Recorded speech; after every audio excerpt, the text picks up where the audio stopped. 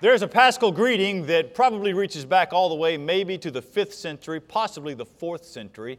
It is when the Greek Orthodox Metropolitan would say to the church, "He is risen," and then the church would respond, "He is risen indeed." We do that 3 times here. He is risen. He is risen indeed. He is risen. He is risen indeed. He is risen. He is risen. And we thank the Lord for it. Now let's read the story of the resurrected Jesus Christ. Would you stand, please? I'll read together Mark chapter 16. Let's go to verse 1 and read down to verse 8. Mark's story of the empty tomb. The grass withers and the flowers fade, but the word of our God stands forever. Let's begin in verse 1 of Mark 16. Here's the story. When the Sabbath was past, Mary Magdalene, Mary the mother of James, and Salome brought spices so that they might go and anoint him. And very early on the first day of the week, when the sun had risen, they went to the tomb. They were saying to one another, "Who will roll away the stone for us from the entrance of the tomb?" And looking up, they saw that the stone had been rolled back. It was very large. And entering the tomb, they saw a young man on the right side dressed in a white robe, and they were alarmed. And he said to them, "Do not be alarmed. You seek Jesus of Nazareth, who was crucified. He has risen. He is not here. See the place where they laid him?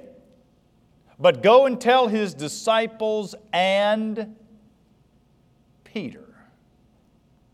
Go and tell his disciples and Peter that he is going before you to Galilee. There you will see him just as he told you." And they went out and they fled from the tomb, for trembling and astonishment had seized them. And they said nothing to anyone, for they were afraid. Join me as we pray. Father in heaven, by the power of the Holy Spirit, to the glory of your Son Jesus, I ask that you would give hope to your people. I only ask that by your Spirit you would minister to the hearts of people that even today need hope. We believe it, Lord. We trust your word. We know what you've done in our own lives. And so this morning we just need you. Lord, I need you. And so help us. In Jesus' name we pray. Amen. You may be seated. There are 4 gospel writers, Matthew, Mark, Luke, and John, and each of them does their own story. Matthew likes to tell the story of the gospel as he makes sure that we understand that Jesus fulfilled all of the law and the prophets. Luke likes to tell it, giving details in ways, details that we don't see in the other gospel writers. John elevates our eyes up to see the deity of Christ. But Mark speaks in clipped sentences. Read the Gospel of Mark. It is the shortest of the Gospels. There are no rhetorical flourishes. There are no spiritual embellishments. There are just facts.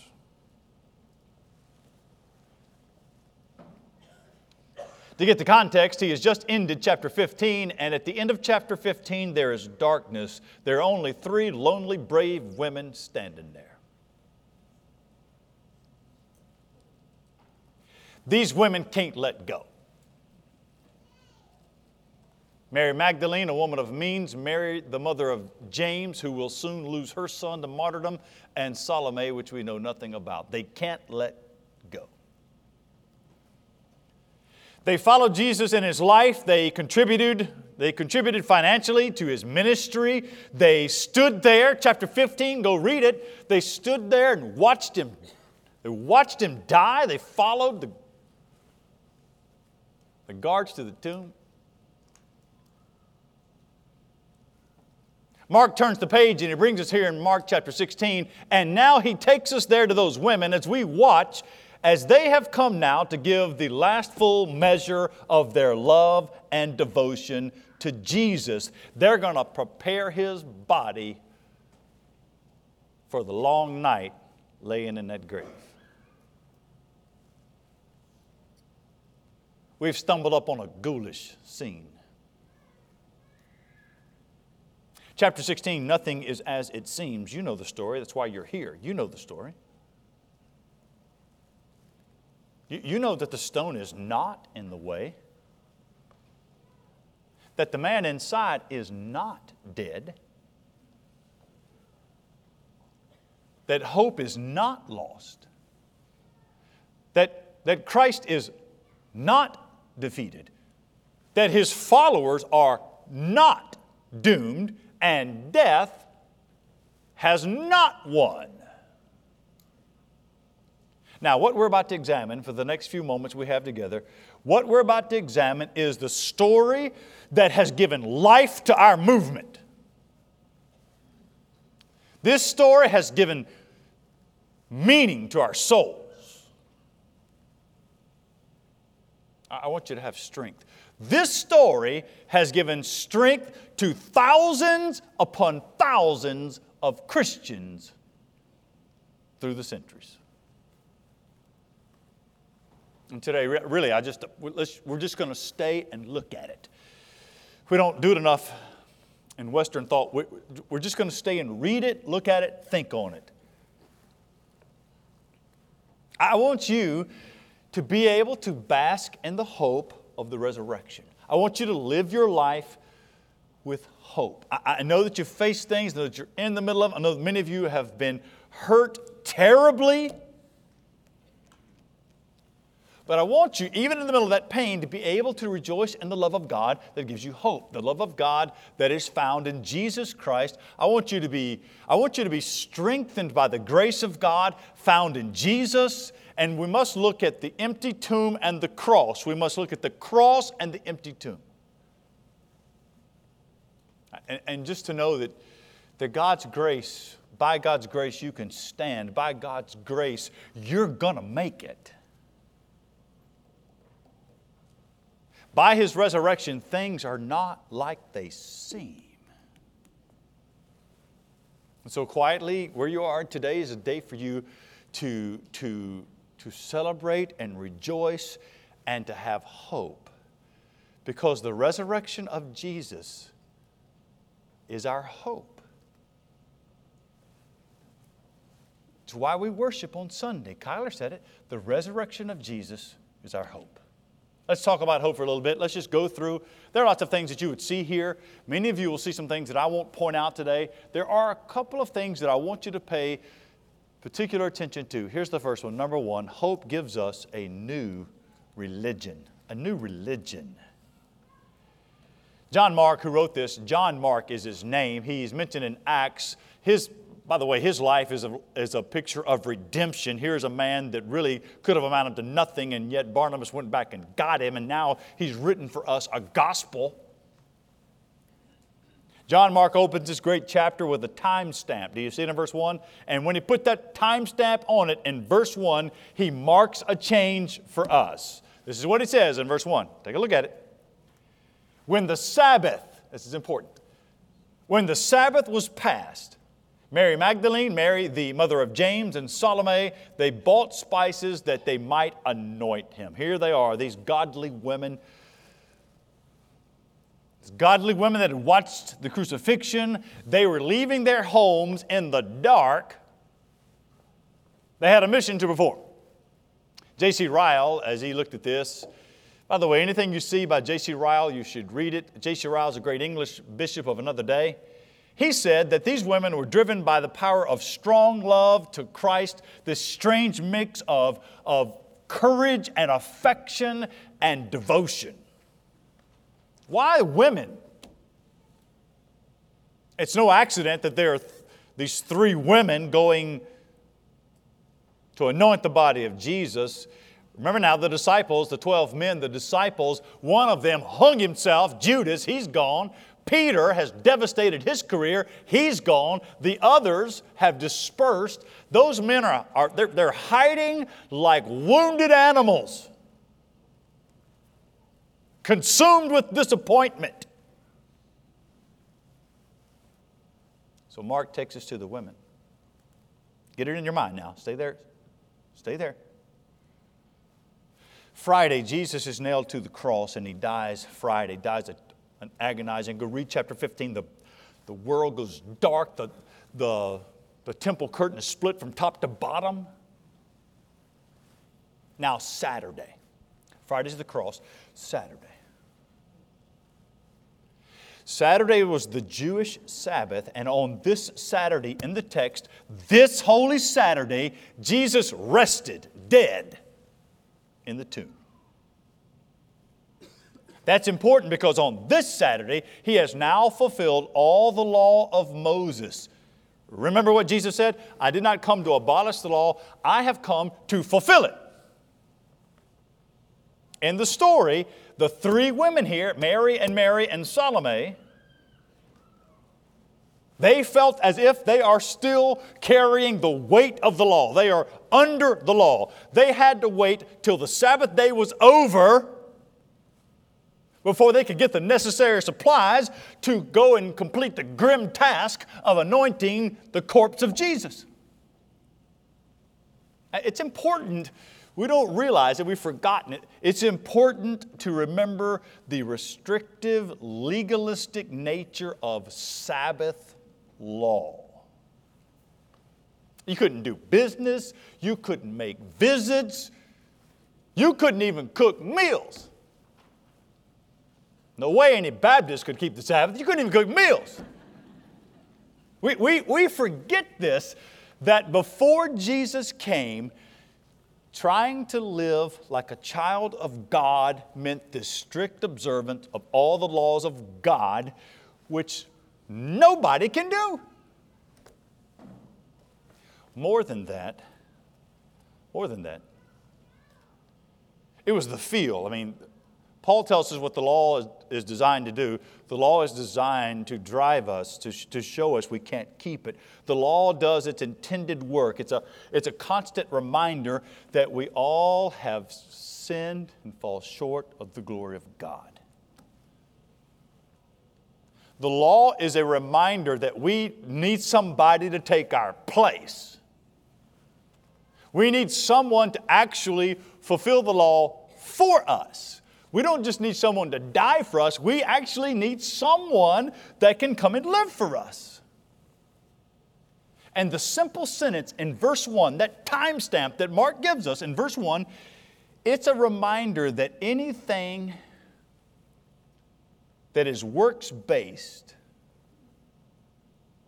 is a different religion. Anything that relies on karma, anything that relies on you doing good so God will love you, that's darkness, that's legalism, that's hopelessness. That's verse 1, that's Sabbath. Come with me to verse 2. Verse 2 is Sunday. There in verse 2, the resurrection changes the very religion and changes the day. This is why we go to church on Sunday. Every single Sunday is nothing more than a reminder of this Sunday right here. Mark tells us in verse 2 that very early on the first day of the week, the very first day, which is a Sunday, you see ours, let me speak to you Christians, brothers and sisters, ours is not a religion of, hey, look, if you keep the law, you will be saved. No, ours is a religion of Jesus kept the law and Jesus will save you. Think of it like this. On Friday, when Jesus Christ died on the cross and He said, "It is finished," what He meant was, as the temple curtain was torn from top to bottom, because God did it, as it was torn and the Holy of Holies is opened up, it is finished. What He was saying is not only is sin paid for, but the law is fulfilled. And then that statement on Friday is punctuated on Saturday by Jesus spending the entire Sabbath at rest. Now, Mark timestamps it, tells us now on the first day of the week. The first day of the week is the Lord's Day. And every single Sunday, we celebrate legalism being shattered by grace. Every single Sunday, we gather together to worship the God of grace who has loved us in Jesus. Sunday means a new day. These three women right here, they didn't know it, but they're getting ready to experience the very first new day. A new day, not of restriction, a new day of grace. This is why we gather together. This is why we do the structure we did this weekend. So Good Friday service, if you watched it online or if you were there, the Good Friday service should always have a feel of somberness as we contemplate the death of Jesus on the cross. There should be significant depth in that. And it should not be a time when we rejoice. We know rejoicing is coming. That's why Friday, if you go and you feel that service, that's why it feels like that. It's by design. Saturday's quiet. Sunday is the day that God raised Jesus from the dead, and every single Sunday is a reminder of this Sunday, when we gather together to bask in the grace of God and the love of God and to celebrate the new day that God has given us in Jesus. This is why we celebrate on Sunday. Why? Because we were dead in sin, and when God raised Jesus from the grave, He made us alive together with Christ, and He raised us up in Him. It's by grace. By grace that you are saved through faith in Christ and only Christ. We don't live our lives trying to keep God's law so that He will love us. We live our lives of obedience from the love of God. We do that because He loves us and because we love Him. Every other religion, including religions that call themselves Christians and yet live by legalism, every other religion is man reaching up to God. Ours is one of grace. It is God reaching down in love to you. He does that in the person of Jesus. And we see this glorious story of the resurrection of Jesus, and it gives us hope. Hope does something. It gives us a brand new religion. You need this religion of hope. Let me give you another thing to consider that you'll find in the text, number 2, about hope.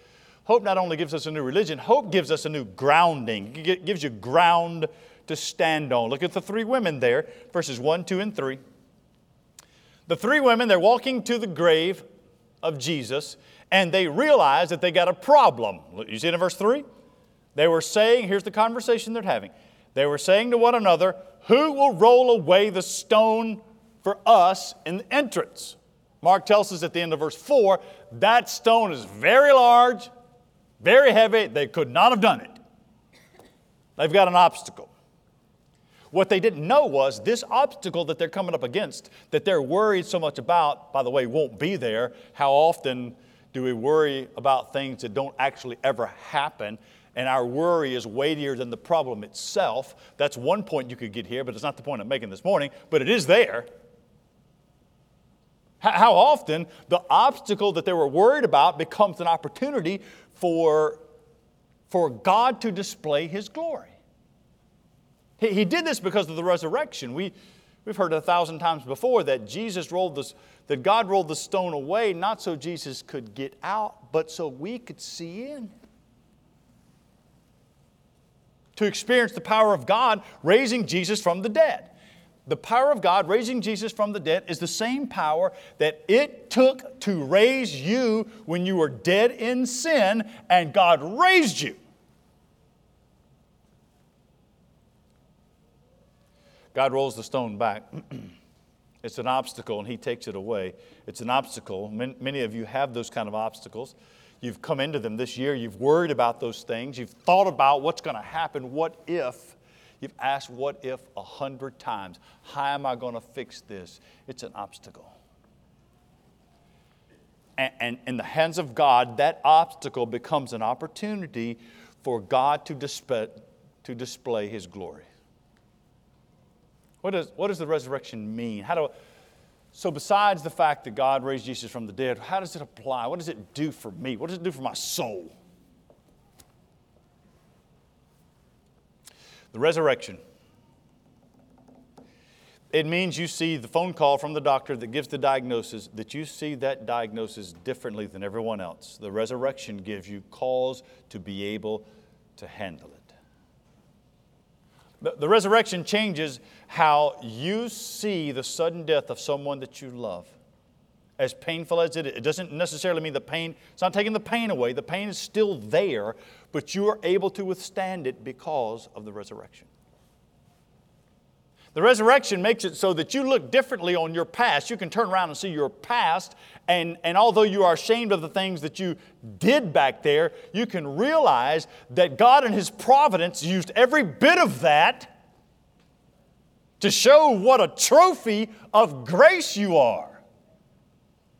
All of these obstacles, everything that's changed, you should pick up the resurrection like a beautiful diamond and look through that prism. And as you look through that prism, it changes how you see everything.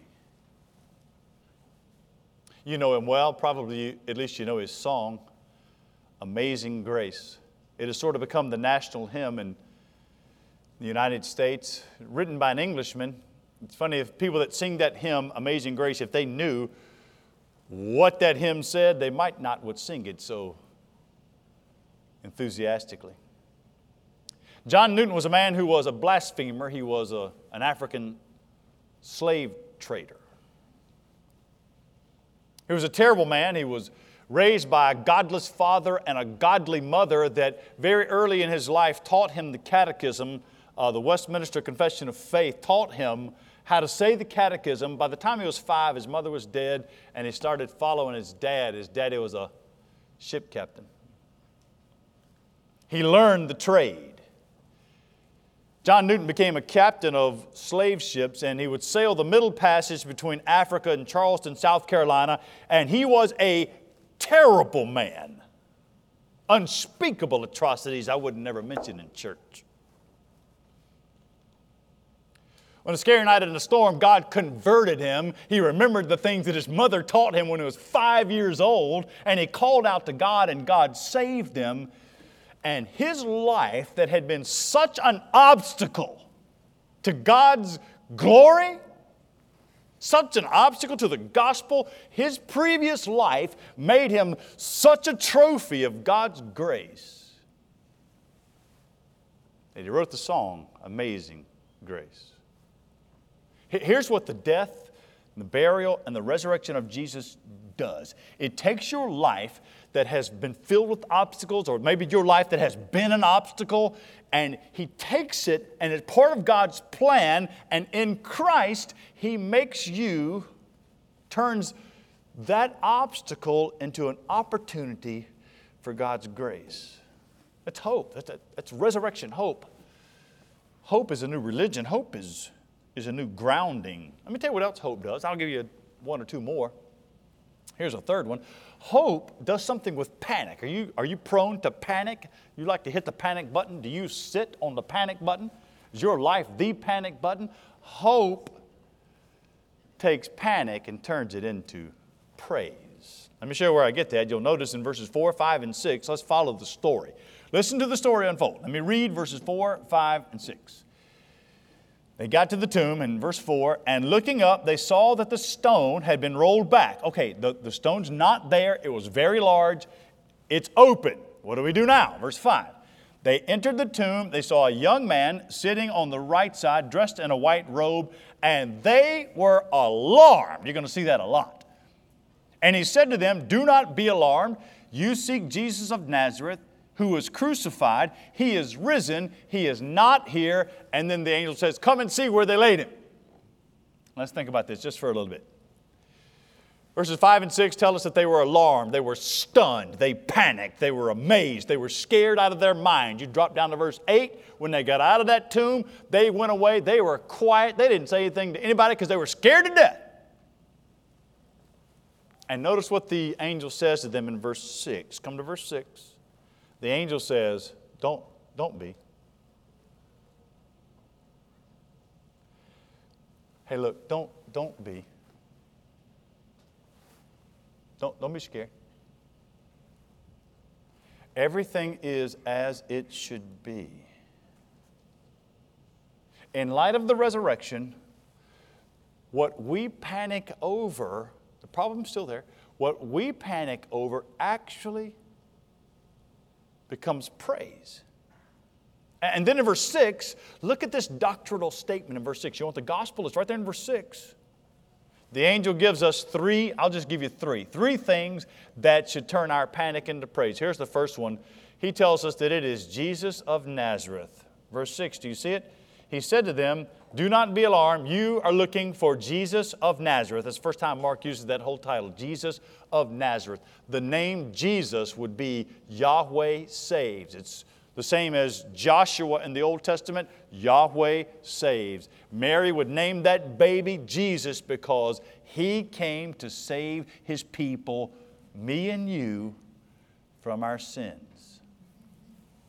John Newton, who knew a little bit about Amazing Grace, as he died, he said there are these two great truths, two of them. I am a great sinner and Jesus is a great Savior.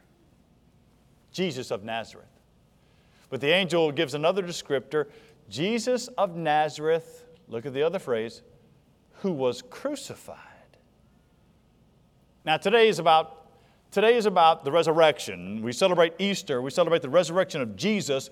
But let us always do so standing in the shadow of the cross. Let us not ever wander very far from what actually happened at the cross. You see, at the cross of Jesus, this is what we believe as Christians. At the cross of Jesus, Jesus took every ounce of punishment and anger and judgment from God on behalf of sinners that He will save. You should write the word substitute. He is my substitute. The cross of Jesus, why it's so important to us, the cross of Jesus is where the judgment of God meets the love of God. The judgment of God is absorbed by Jesus. He takes every ounce of judgment for every sinner that will be saved. The judgment of God is absorbed by Jesus, and Jesus says it is finished. And when it is finished, the Sabbath is kept, Sunday comes, and there at the resurrection, we experience the love of God and the grace of God. Jesus of Nazareth, who was crucified. Look at that reason to praise. Read the whole verse 6. You seek Jesus of Nazareth, who is crucified. He is risen. He's not here.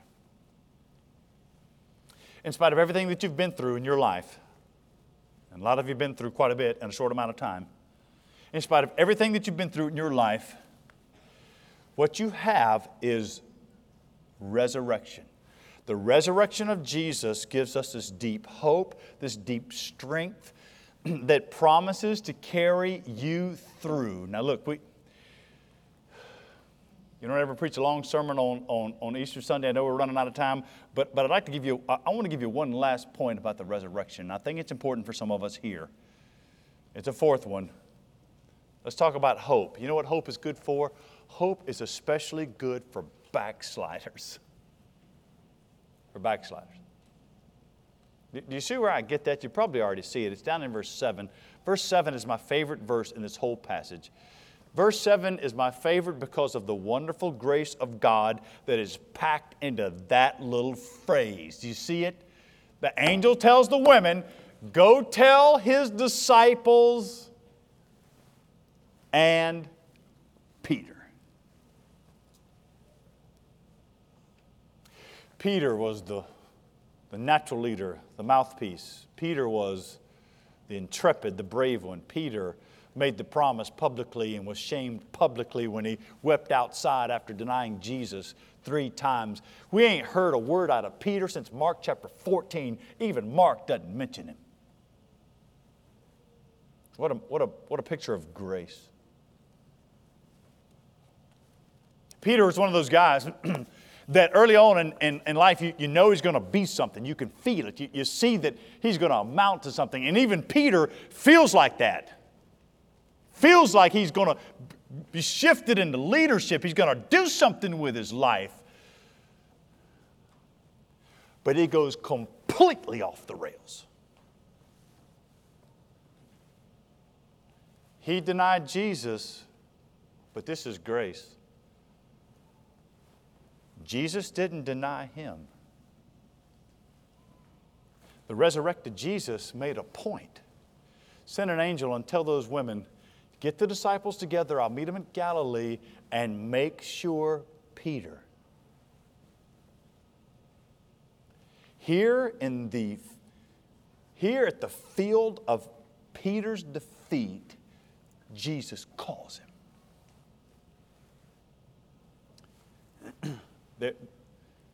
There are some of us in this room right now that identify with Peter.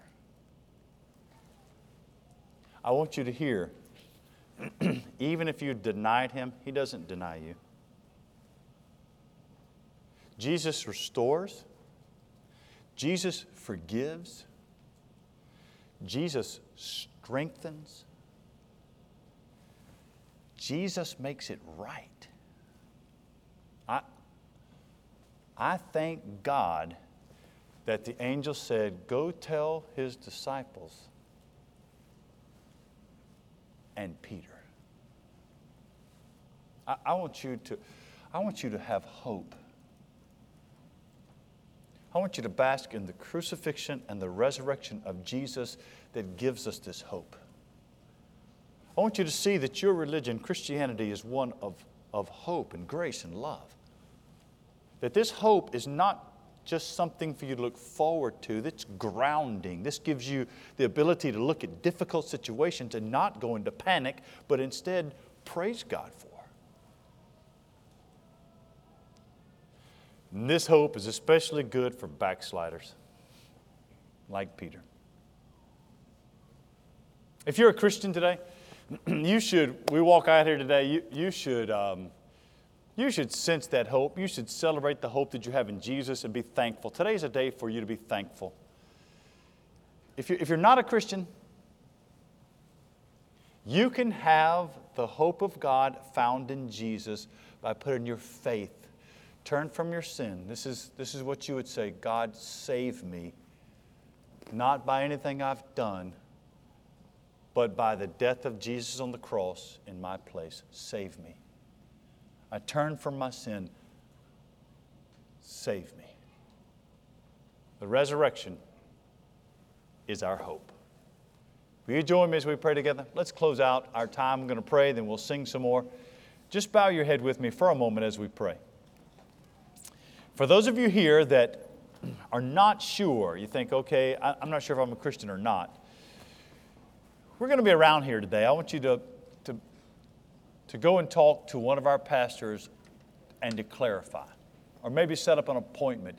This is not a rushed conversation. This is one for you to be sure about. If you're not a Christian today, then you should pray as I guided you just a moment ago. God, save me based on what Jesus has done. I believe that Jesus died on the cross for my sins, that God raised him from the dead, and I repent of those sins and put my faith in Jesus. You ask God to save you. Father, I do pray you would save people. Pray that you would save them in the name of Jesus by the power of the Holy Spirit. I pray that today you will minister to the hearts of believers, basking in the hope of the resurrection. Give us a deep joy. Minister to your people, Lord. We thank you for it. We thank you for grace. It's in Jesus' name we pray. Amen.